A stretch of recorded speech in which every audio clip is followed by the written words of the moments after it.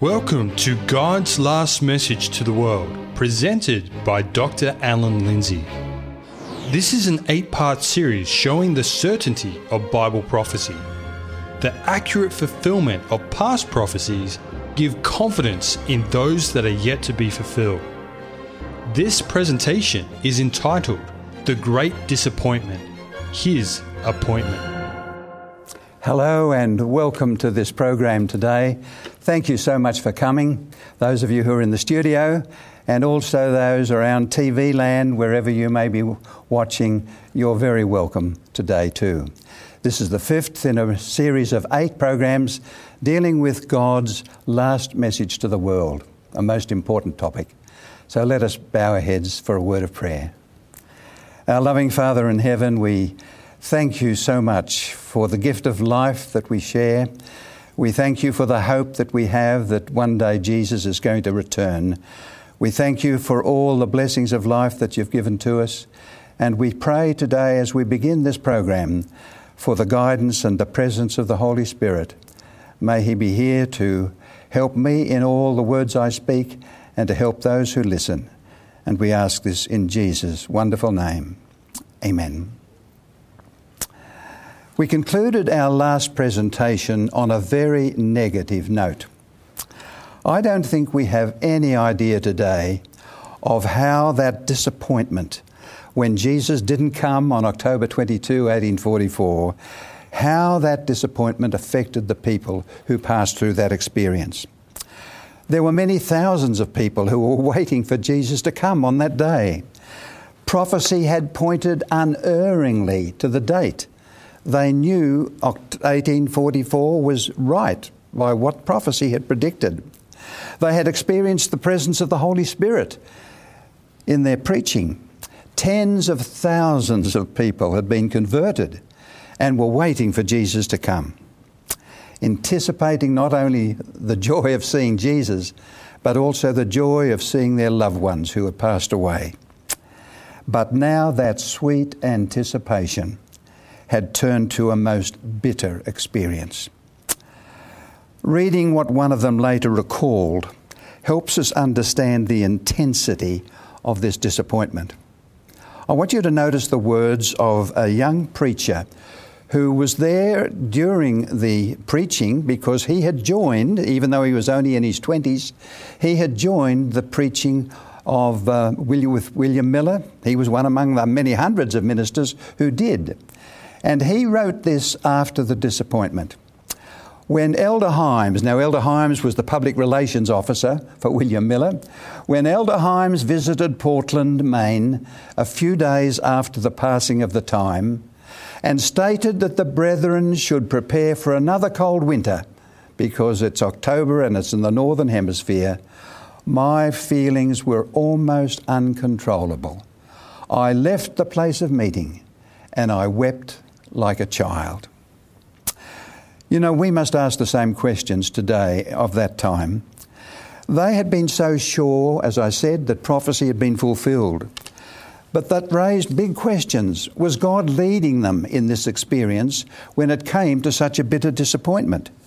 Could God have been in a movement that ended so ignominiously when thousands even lost their faith because of their disappointment? You know, so often God's ways seem perplexing to us, especially when they cause us pain. But God is working because He sees the big picture. He sees the end from the beginning and knows what is best. I want this morning, in introducing this disappointment and how God resolved it, to a time when God's people suffered a big disappointment in Bible times.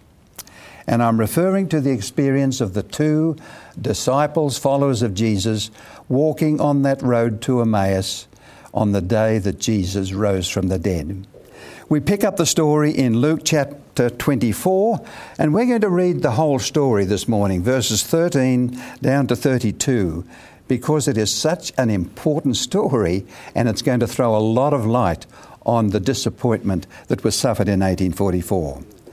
So here is verse 13. Now behold, two of the followers of Jesus, were travelling that same day to a village called Emmaus. Now, may I remind you again, earlier that morning, Jesus had risen from the dead.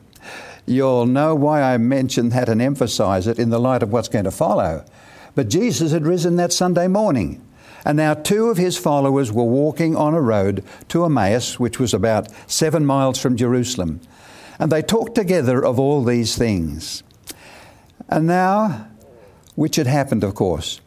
So it was, while they conversed and reasoned, that Jesus himself, think of what I've just told you, that Jesus himself drew near and went with them, these two. But, and notice the but their eyes were restrained so that they didn't know him. So here they are walking along this country road, and a stranger comes up and walks with them, and they don't know, because something's happened to their eyes, they don't know that this is Jesus that is walking with them. So let's continue in the next verse. And he said to them, "What kind of conversation is this that you have with one another as you walk and are sad?" Jesus picked up that these two people were sad because of something that had happened in their lives. So what is it? What kind of conversation is it? Notice the answer that they gave. Then the one whose name was Cleopas. Again, can I remind you, we only know the name of one of the two. And said to him, "Are you the only stranger in Jerusalem? And have you not known the things which happened there in these days?" Because they were aware this is Sunday morning. Jesus had died 2 days before on the Friday. And they're sad. And they're wondering why the stranger is not sad as well. And so it continues in the next verse. And he, Jesus, said unto them, "What things have happened?" You know, this is one of my favourite stories in the Gospel of Luke. And I think here is Jesus going along with this. What things have happened there in the last couple of days? And how do they? And he said to them, so they said to him, "The things concerning Jesus of Nazareth, who was a prophet, mighty in deed and word before God and all the people, and how the chief priests and our rulers delivered him to be condemned to death and crucified him." Then in the next verse, and here I want you to notice the first sentence. "But we were hoping that it was he who was going to redeem Israel." I want to stop there. There's the disappointment. He was Jesus walking among us. We thought he was a prophet. And we were hoping that he was who was going to redeem Israel. But he died. I need to explain something. When Jesus came to this earth, what was believed by the Jewish leaders, and that included Jesus' disciples, was that when the Messiah came to earth, because the Jews had always held the hope that the Messiah would come one day, and they had seen signs that made them think that maybe Jesus was the Messiah, it was a common belief among the Jewish people that when the Messiah came, he would throw off the Romans who were ruling over them and make Israel the greatest nation on the earth. And they believed that because they had read texts in the Old Testament that really referred to the second coming of Jesus, and they thought that if Jesus was the Messiah, he would throw off the Romans and make Israel a great nation. Now, that of course suited their national pride as well. And I guess Satan had a plan in doing this, that because they believed that, Jesus didn't fulfill what they believed, and therefore they were in the mood to reject Jesus, which of course they did. So keep in mind, that was the reason. We were hoping that he was going to redeem Israel. He was going to lift Israel up and be the great nation in the earth. And then they continued, "Indeed, besides all this, today is the 3rd day since these things happened. Yes, and certain women of our company who arrived at the tomb early astonished us.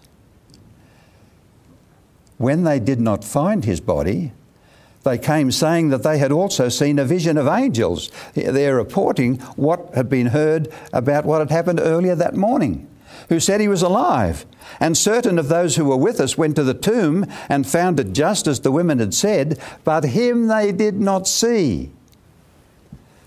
Then he said to them, look, now here's Jesus speaking. "O foolish ones, and slow of heart to believe in all that the prophets have spoken." And he probably emphasised in all that the prophets have spoken. You've just been reading a selection of Old Testament texts believing that the Messiah was going to be a great king who would throw off the Romans. But the Old Testament was saying a lot more. Then he said to them, "Ought not the Christ," and remember that word, as we've discovered in our earlier presentation, means the Messiah. "Ought not the Messiah, the promised one that you've been hoping to see, to have suffered these things," he'd gone to the cross, "and to enter into his glory?" And beginning at Moses and all the prophets, he expounded to them in all the scriptures the things concerning himself. Oh, friends, how much I would love to have heard that Bible study. You notice it says that beginning way back there with the books of Moses and then all the prophets, he told them the texts in the Bible concerning Jesus. Now, I've mentioned to you before that in the Old Testament, scholars say that there are some 300 predictions in the Old Testament that pointed to the Messiah. And I'm sure Jesus didn't give them the whole 300, but I'm sure he would have read to them about Isaiah 53, that wonderful chapter there in Isaiah where it says he was wounded for our transgressions. You remember. And he was bruised for our iniquities. He was led as a lamb to the slaughter. He would have probably pointed out, I'm sure, that prophecy in Daniel which foretold the exact year Jesus would be baptized and then the year that he would be crucified. Exactly. But whatever he said that day, he expounded to them that the Messiah wasn't going to come and be a king and throw off the Romans. He was going to come as a suffering servant and he would die on a cross. And that was a revelation to those two disciples that day. Then it says, then they drew near to the village where they were going, and he indicated that he would have gone on farther. But they constrained him, saying, "Abide with us, for it is toward evening, and the day is far spent." And he went in to stay with them. And it continues, "Now it came to pass, as he sat at the table with them," notice what happens, "that he took bread and gave it to them. And at that moment," the Bible says, "then their eyes were opened and they knew who had been walking with them." They knew who was the one who had given them that Bible study. And he vanished from their sight. I wonder why it was that the Bible says he went in, broke the bread, gave it to them, then their eyes were opened. Why do you think it happened at that very moment? I have a theory, and I think I can back it up in Scripture too. But I think that what happened as he handed the bread to them, what would they have seen? They have seen the marks in his hands from the crucifixion. Then their eyes were opened, and they knew him. They knew him. Well, let's have a look as the story continues. Because when we compare or look at their experience, we can ask some questions about why they were disappointed and what had caused their disappointment. Let's have a look at that. First of all, the disciples. If we can ask the question, why were they disappointed? And the answer comes because Jesus hadn't set up his kingdom as they expected him to. Remember, they expected a different picture of the Messiah than the one who had allowed himself to be crucified. Then the question also comes, what had caused their disappointment? And the answer? They had misinterpreted the Old Testament prophecies about Jesus. Whereas the Bible spoke about the events of the second coming that the Jews were focusing on, they hadn't read the rest of the Old Testament carefully enough to see that he was to come and die first. And then, how did Jesus resolve their disappointment? Well, he pointed them to his word. He gave them a Bible study, opened up some of those Old Testament scriptures that pointed to him coming and dying on a cross. And that made a tremendous difference to their experience. What a wonderful Bible study it must have been. Of course, as they realised on hearing Jesus speaking, of course the Messiah had to die, not come as a king. He had to die, and he died right on time, just as Daniel predicted. They'd thought that he was going to come as a king, but he had a work to perform in the heavenly sanctuary before he could come and be the leader of the world. In other words, they hadn't read all those Old Testament scriptures that said about the Messiah and his kingdom. You know, the Bible says a little later on that when they reported back to the disciples in Jerusalem about their experience of walking with Jesus, they said, "Did not our heart burn within us while he talked to us on the way?" I don't know whether you've ever had an experience, dear friends, of the burning heart. You've listened to something from God's Word that has really sort of inspired you and thrilled you. The experience of the burning heart as he unfolded prophecies to them. Prophecy had been fulfilled. It had pointed unerringly to the last few days in Jerusalem. But, and listen to what I'm about to say, but their interpretation was different. The 69 and a half weeks of Daniel's prophecy that we studied a couple of presentations ago had been exactly fulfilled. The time was right. The timing was right, but the event they thought was to happen was wrong. And Jesus came and through his word corrected their error, brought them through their disappointment, reaffirmed their faith and their confidence, and gave them a message to take to the world. With this experience in our minds, I want to take you back in history now to the morning after the disappointment of October 22, 1844. It's Wednesday, October 23, 1844. And I want you to see on the map the place that I want to take you to. This is the state of New York. And you'll see a blue line across that state, which is a canal that the American people had built in 1825, and it really opened up the whole central part of the United States. Because goods that came from Europe could come to New York, they could go up that river that you can see, up to Waterford, then put all their goods on that canal and take it right across the state of New York and empty it down in Buffalo, which is just below Niagara Falls. That was the reason why they couldn't bring their goods into the central part of the United States, because Niagara Falls was there to block them. And there on that canal is a little town called Port Gibson. And I want to take you there this morning, because in Port Gibson there lived a man called Hiram Edson. He was a Methodist lay preacher, and he'd been converted to the teachings of William Miller that Jesus was coming in 1844. And he believed that was right, that was biblical. And here he shared his new faith. He couldn't hold it to himself, and he shared his new faith. This is 1843, just before 1844, and about 100 of his neighbours were also looking forward to the coming of Jesus. A short time before the disappointment, those tens of thousands of people who had believed Miller's teachings had taken the name Adventist. Miller himself was really a little upset when people referred to them as Millerites. He didn't feel that his name should be mentioned in that way. And so because these people were looking forward to the second coming, the advent of Jesus, they took the name Adventists.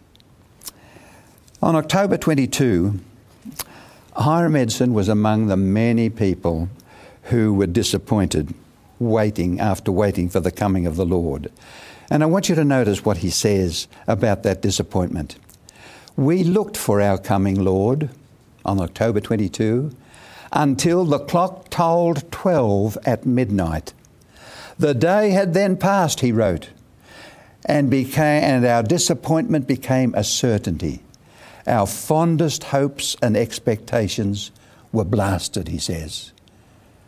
And then it continues, and such a spirit of weeping came over us as I never experienced before. We wept and wept till the day dawned. Here is this man with those people gathering in that little town of Port Gibson, describing their experience. We wept and wept through the rest of the night until the day dawned. Jesus had not come. Well, as the sun rose on a new day, Edson tells us, and he writes this in a manuscript, and I've held that manuscript in my hands, the writing of this man as he recalled that experience. He tells us that he suggested to some of his friends that they should go to his barn and meet for earnest prayer. Why were they praying? You can understand. They wanted the Lord to give them understanding, to tell them why Jesus hadn't come the day before. And Edson tells us that they continued in prayer until the conviction came that their prayers were really answered, heard and accepted, and that God would provide an explanation as to why he hadn't come the day before. Edson, who was beginning to wonder whether there was a God in heaven because of this bitter disappointment, tells us that they were reassured that truly there is a God in heaven and that his word is true and sure. Well, after their prayer season in the barn, Edson and an unknown friend, can I say that again? Edson and somebody else, we do not know his name or her name, decided to go and visit some of their disappointed neighbours. And to avoid the mocking neighbours, and I'm not mentioning or dwelling on it, but can you imagine how the world at that time turned against those thousands of Adventists who were looking forward to the coming of Jesus when he didn't come? And to avoid the mocking of their neighbours, they decided to cut across a field. Both were still thinking about their disappointment over the failure of Jesus to come as a king. They were walking with heavy hearts, so saddened because of their experience. And like the two disciples, one of whose name we know, walking along a country road in disappointment, so too Adventists, one of whose name we know, were walking along a road in disappointment. The disciples had looked forward to Jesus coming as a king and were disappointed because Jesus didn't come as they expected him to. And the Adventists, they were looking forward to Jesus coming as a king, but they too were disappointed. Why were the Adventists disappointed? Because Jesus hadn't set up his kingdom as they expected him to. What had caused their disappointment? They had misinterpreted the Old Testament prophecies about Jesus. How did Jesus resolve their disappointment? He pointed them to his word. Look at that chart that I've put on the screen. How similar it was to that experience of those two followers of Jesus on the day of Jesus' resurrection. I want to go now to a continuation of Hiram Edson's manuscript, that day that he wrote up his experience. And look at what it says. After breakfast, I said to one of my brethren, "Let us go and see and encourage some of our brethren." We started, and while passing through a large field, I was stopped about midway of the field. Heaven seemed open to my view. Let me just stop there. Was it a vision that Hiram Edson was having? I don't believe so. Hiram Edson later on became a minister in the church, and he never later proclaimed to have seen a vision that day. What happened to him? I believe it was a moment of spiritual insight. The Holy Spirit drew near to him and flooded his mind, notice, with Scripture. Remember the experience of the walking on the road to Emmaus? Flooding his mind with Scripture. And what did he see? Look at the rest of the manuscript. And I saw distinctly and clearly, he says. not with his literal eyes, but with the spiritual eyes blessed by the Holy Spirit, that instead of our high priest coming out of the most holy of the heavenly sanctuary to come to this earth on the 10th day of the 7th month, and remember the 10th day of the 7th month, that was the Day of Atonement, and that year it was October 22. So what he's saying here, that instead of our high priest coming out of the most holy of the heavenly sanctuary to come to this earth on October 22, at the end of the 2,300 days, that he for the first time entered on that day the second apartment, the most holy place in the heavenly sanctuary, and that he had a work to perform in the most holy before coming to this earth. That was a most important revelation, because here was the explanation of their disappointment. The sanctuary to be cleansed was not the earth, as William Miller and hundreds of other preachers had said. It was the sanctuary in heaven that was to be cleansed. And this idea seemed like a message from heaven. It was a wonderful discovery. Their morning prayers were being answered. Jesus was still going to come back, but he had a work to perform in the most holy place of that heavenly sanctuary before his return. They didn't know then what that work was. That would come and had to come from Bible study. What had Bible prophecy predicted? I want you to go back to what we said some presentations ago, to that experience in Revelation chapter 10, where it says here in verse 10, "Then I took," that's John who's writing, the disciple John who's writing the book of Revelation, "I took the little book out of the angel's hand and ate it." Now you might say, what's happening here? Because you remember that he was given the command, go up to the angel who's got a little book in his hand, which we believe was the book of Daniel, and he was told to eat it. And he says, when I ate it, it was as sweet as honey in my mouth.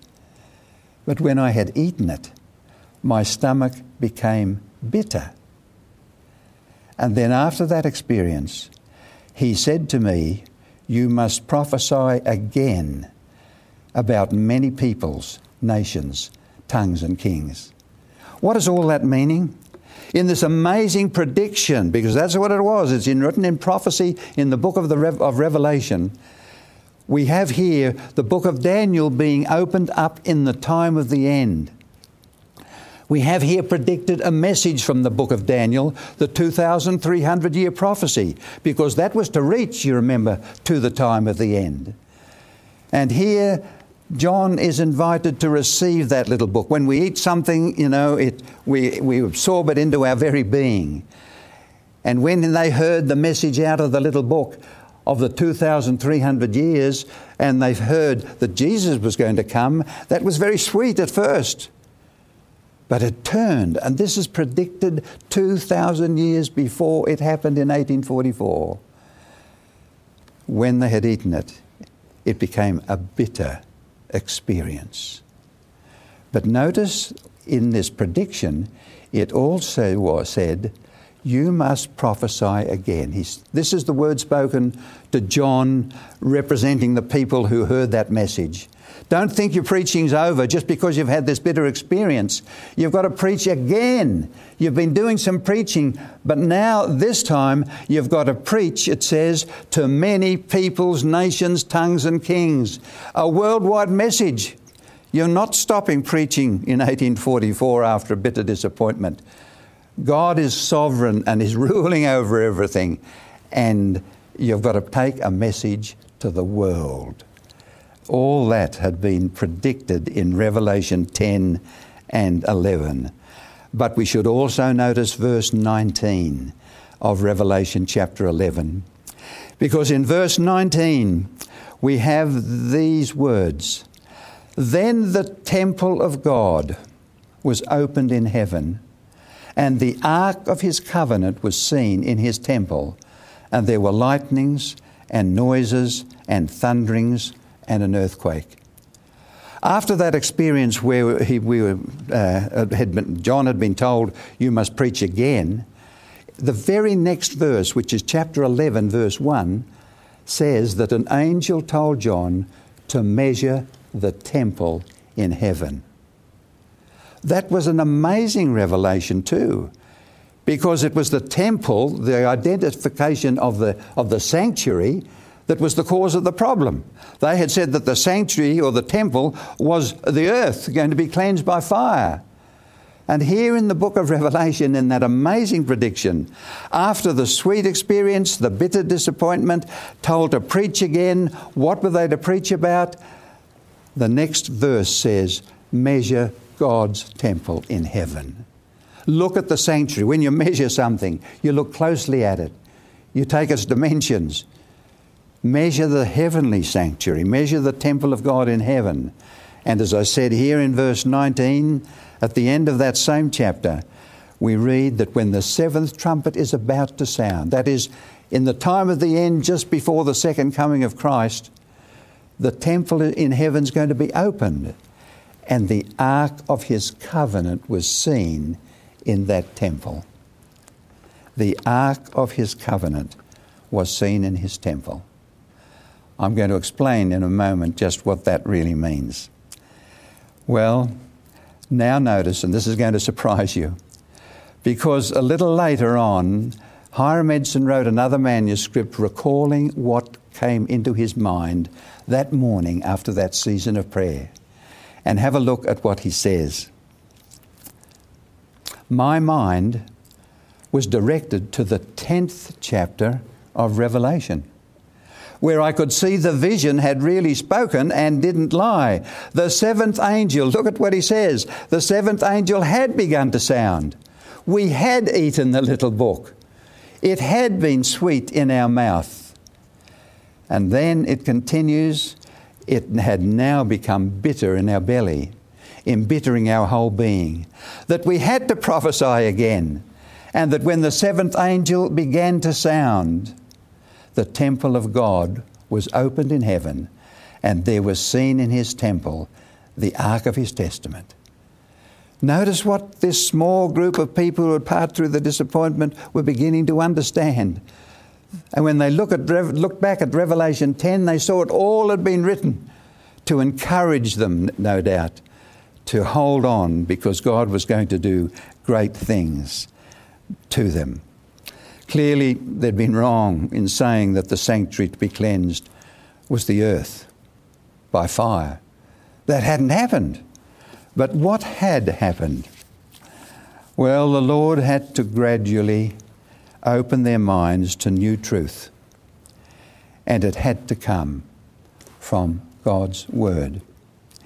Edson's attention was drawn to the identification of the sanctuary. It was the heavenly sanctuary, the pattern for which had been shown to Moses long before. But they wanted to be sure about this. So that day, Hiram Edson and that unknown friend, together with Dr. Hahn and Owen Crozier, a young orphan boy that was with Owen Crozier, Hiram Edson, decided that they would go back immediately that Wednesday and open up the scriptures to study the subject of the sanctuary. And what did they find that day? They found that the Bible had taught that when Jesus ascended after his 33 years here on earth, he began his work as our high priest in the heavenly sanctuary. Now, I want you to read that verse that they read that morning. It's found in Hebrews chapter 8 and verse 1. We have, this is the writer of Hebrews saying to the Hebrew people, the Jewish people, we have such a high priest who is seated at the right hand of the majesty in the heavens, a minister of the sanctuary and of the true tabernacle which the Lord erected and not man. Notice those words. We have a high priest. He's now ascended to heaven and he's ministering for us in the heavenly sanctuary, the true one that the Lord erected and not man. But then as they continued to study, they noticed that the Bible taught us very clearly that there was a heavenly sanctuary, and that when Moses was told to make the earthly one, he didn't just pull what his ideas were about how to make a temple or a sanctuary in the desert. The Bible tells me that God gave him a pattern of the heavenly sanctuary. The Bible says it was to be like a miniature copy. It was to be a shadow. In other words, as that you would look at the earthly sanctuary, it would help you to understand what Jesus was going to do in the heavenly sanctuary. And so they noticed that this sanctuary had 2 apartments. And here you'll see on the screen that this sanctuary, which was a beautiful building, we haven't got time this morning to go into the details, but you'll notice particularly that there were 2 apartments in the earthly sanctuary. Keep in mind that what we see in the earthly is a little miniature picture, as it were, of the heavenly. Just as there were 2 apartments here, the holy place and the most holy, so that represented 2 divisions of the work of the high priest in the heavenly sanctuary. Then also we have, as we look into the sanctuary, in the holy place, there were 7 candlesticks on the left-hand side in this beautiful room where the walls were of gold. On the right was a little table with 12 loaves of bread, and directly in front of a beautiful curtain at the end was an altar called the altar of incense. Only 3 pieces of furniture. But I remind you again that this was to represent the heavenly sanctuary and what Jesus would do. Jesus was the light of the world. Jesus was the bread of life. It was the incense that arose from the altar of incense that represented Christ's righteousness that was mingled with the prayers of God's people. But then as you went through the curtain, and I should remind you, dear friends, that ordinary people, not even priests, could enter into the second compartment, the most holy place, because there in the most holy place was just 1 piece of furniture. It was called the Ark of His Testament. It was just a golden box. It had a lid on the top of it that was called the mercy seat. And inside that box were placed the 10 Commandments, the law of God that God had written with His own finger on tables of stone. That was placed under the mercy seat to teach you and me that God's mercy always is there to cover His broken law. And on the top of the box there were 2 golden angels. And in between the 2 golden angels was an exceedingly bright light. It was called the Shekinah glory. It was actually the presence of God in that light between the 2 cherubim. And that was the only piece of furniture there. But can you understand, dear friends, that when the high priest entered into that most holy place, he had to go having cleansed his own heart, having made everything right between him and God, as he entered the most holy place, because there he was facing God. Nobody else, not even the priests, could go into the most holy place. And only the high priest could go into the most holy place on 1 day in the year. And listen carefully when I say he went in to cleanse the sanctuary. Why did the sanctuary need cleansing? The earthly one, I mean, because that's a picture of what's going to happen in the heavenly. Because when you sinned back in those days, you would bring to the priest in the courtyard, that area outside the sanctuary, you would bring a lamb or a goat or some other animal prescribed in Scripture in the book of Leviticus.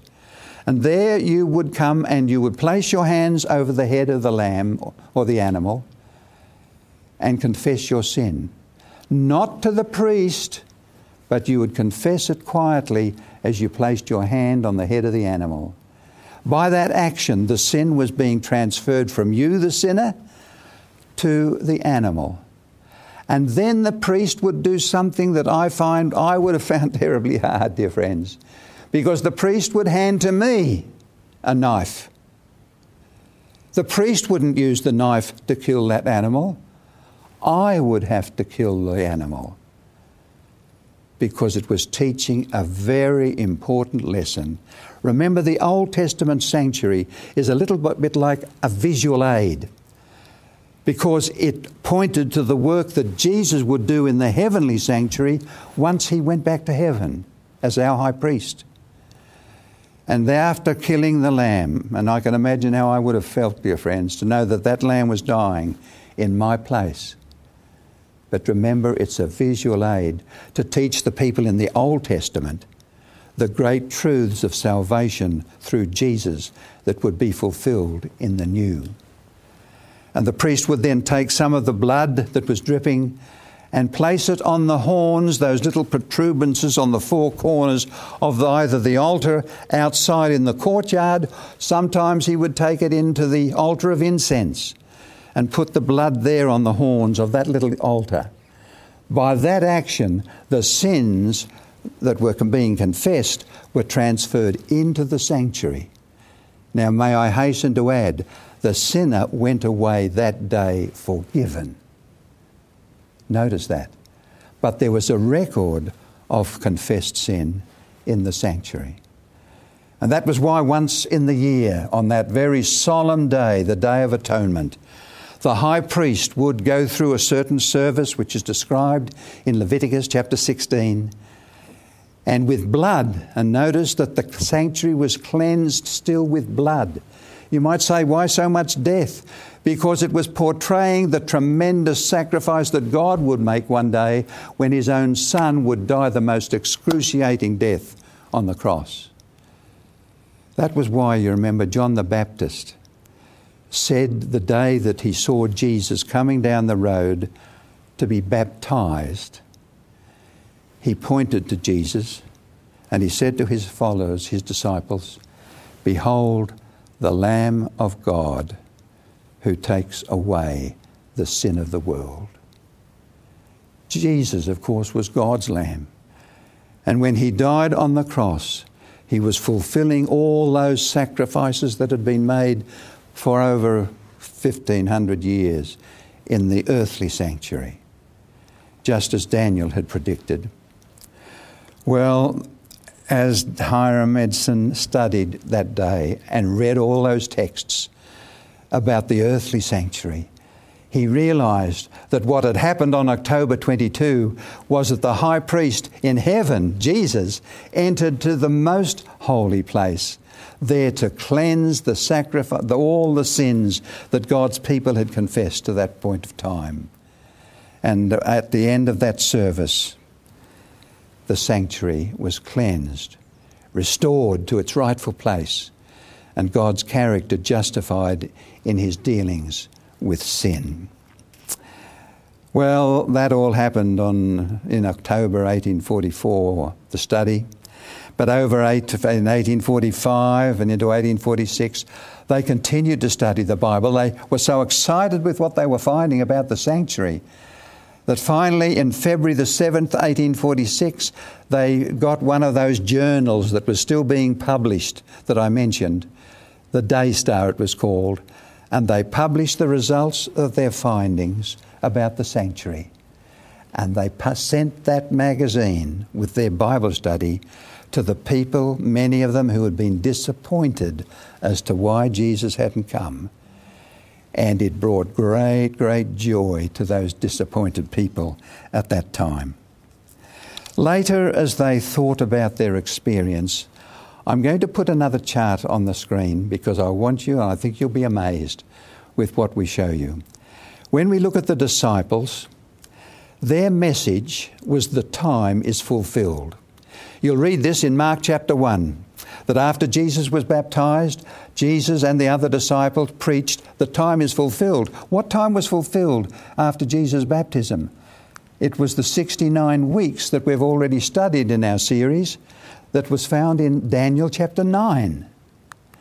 Then it says, their next experience, they expected the Messiah, Christ, to set up his kingdom on the earth. That was what was happening in the disciples, looking for an earthly Messiah, a Messiah who would come to the earth and throw off the Romans. But they suffered a great disappointment. And then what else? Their disappointment was due to their misunderstanding the meaning of the prophetic word. Think about that. Let me put on the screen now the Adventists' experience. Their message, "The time is fulfilled," was based upon the 2,300-year prophecy. And that prophecy is found in Daniel chapter 8.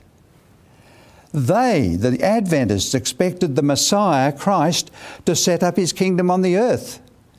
They suffered a great disappointment. Their disappointment was due to the misunderstanding of the meaning of the prophetic word, misunderstood prophecy. Have a look at what I put on the screen to compare the experience of those early disciples and the Adventists. But that's not all. Have a look at what continues. Look at the disciples again. Their disappointment was resolved through insight given to two disciples as they travelled on that road. You know, it amazes me, dear friends, how God uses simple things. People walking on a road. The disciples walking on that road. And what they started as they learned from Jesus about his role. But notice, after the disappointment, Jesus ascended to heaven, as we've learned this morning, and he began the first phase of his ministry in the heavenly sanctuary, represented by the holy place. But then after that experience, the disciples were told to preach the gospel to all the world in Matthew 28. But now look at the Adventists. Their disappointment was resolved through insight given to two Adventists as they travelled. After the disappointment, Jesus began the second phase of his ministry in the heavenly sanctuary, represented by the most holy place. And what were the Adventists told? We've learned this morning, you must preach again to the whole world. They were told to preach the gospel to all the world in Revelation 14 verses 6 and 7, which we know today as the first angel's message, the beginning of God's last warning message to the world. Look at that parallel. I hope this encourages you, as it encourages me, that God was in full control. And as the title of our presentation was, you may remember, The Great Disappointment, His Appointment. Because while it appeared to be a great disappointment, God was actually appointing a very important day in the history of God's people and laying the foundation for his last message to go to the world.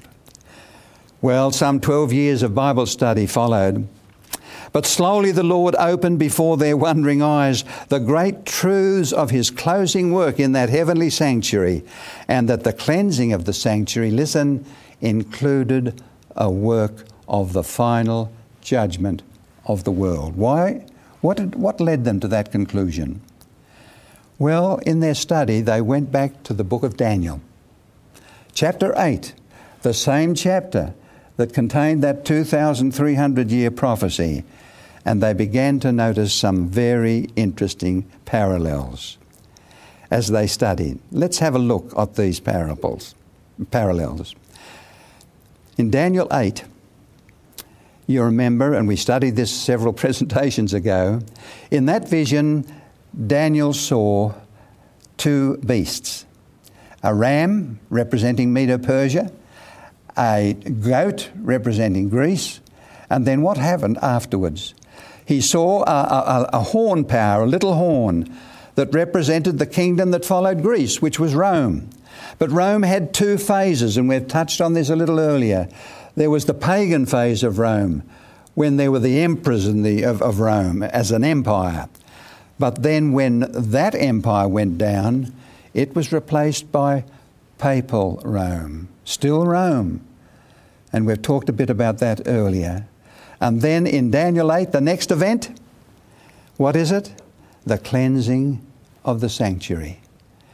And as a result of that cleansing of the sanctuary, the little horn's power would be broken without hand, as it says in Daniel 8. And when we look at Daniel chapter 7, let's look at it very quickly, because in Daniel chapter 7 that we've studied earlier, there was the lion representing Babylon, the bear representing Medo-Persia, then there was the four-headed leopard representing Greece, and then there was the fourth beast that was pagan Rome. But then there was that little horn that came up representing, as we've talked about before, the papal phase that was to continue for 1260 years. And the next great event in Daniel 7, the judgment sits. And the little horn, his dominion is taken away. And as they studied those two chapters, they realised that what really happened when the heavenly sanctuary was cleansed and Jesus did his work in the most holy place, that included the work of the final judgment. And why do I say that? Because, dear friends, and I would encourage you to read Daniel 7 after this presentation sometime, because in Daniel 7, after it talks about the lion and the bear and the leopard and the beast, it has one of the most graphic descriptions of the final heavenly judgment anywhere to be found in Scripture. And I want you to notice three things that the Bible tells us in Daniel 7 about this final judgment that was to begin in the year 1844. The first of this is, and I've put the verses there, but we don't have time to read them.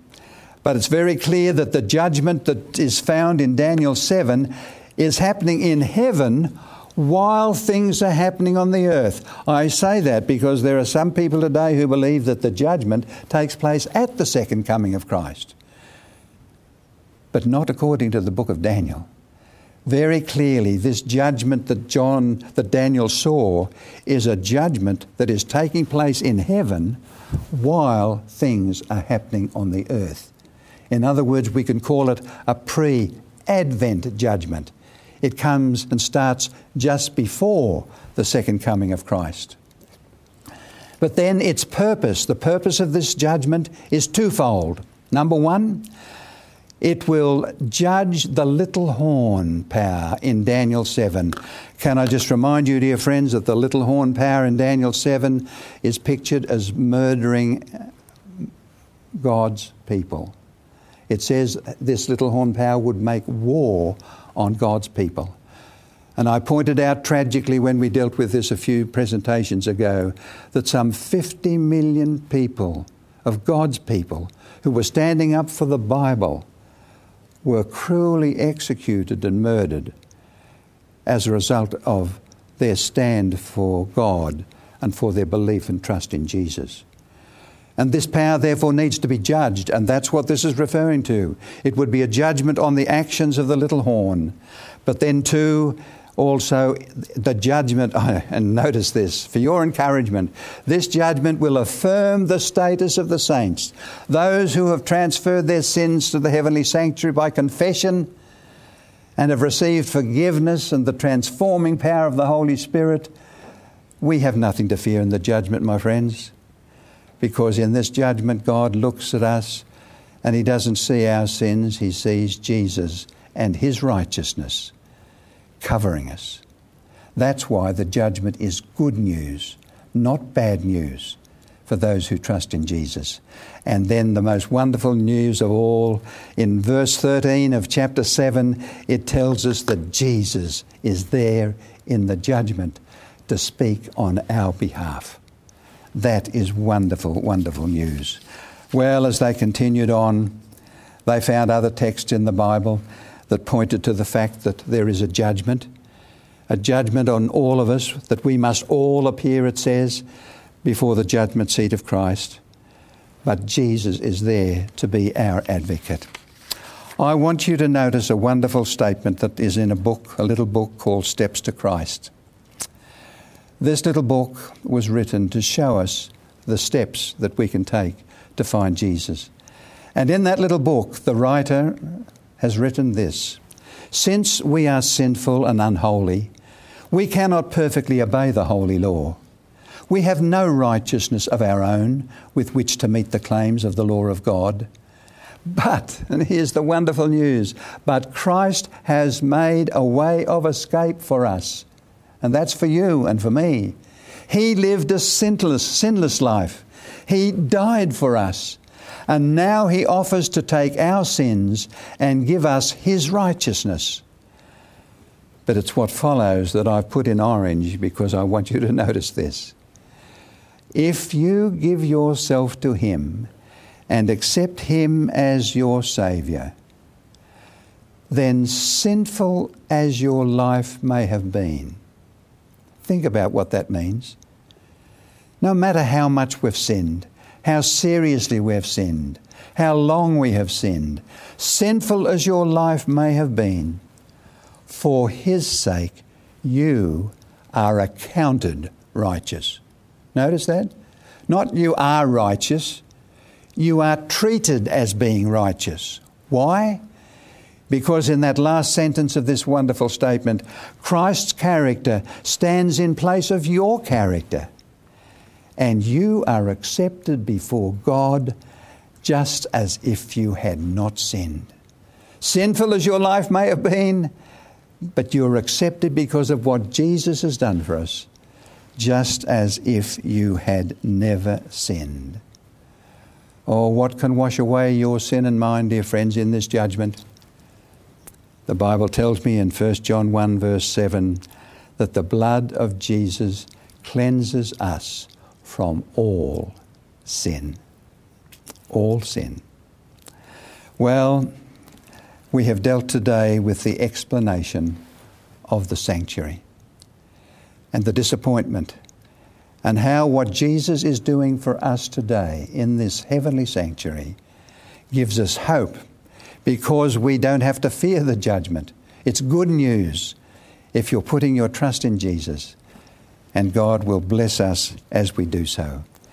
Now, in our next presentation, I've entitled it, A Very Precious Gift from Jesus That Will Soon Divide the World.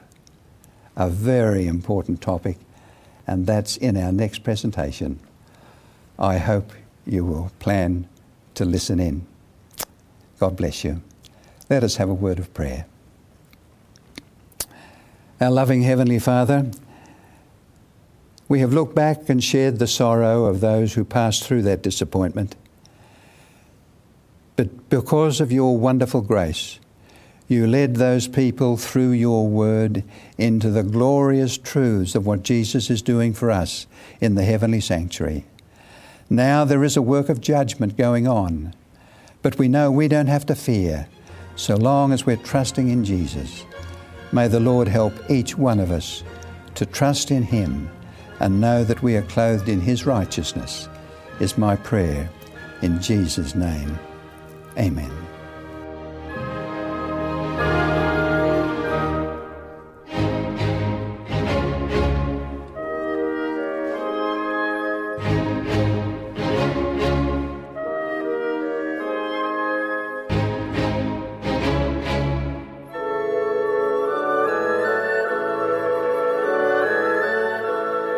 You've been listening to God's Last Message to the World, a production of 3ABN Australia Television, presented by Dr. Alan Lindsay. For more information, visit glm.3abnaustralia.org.au.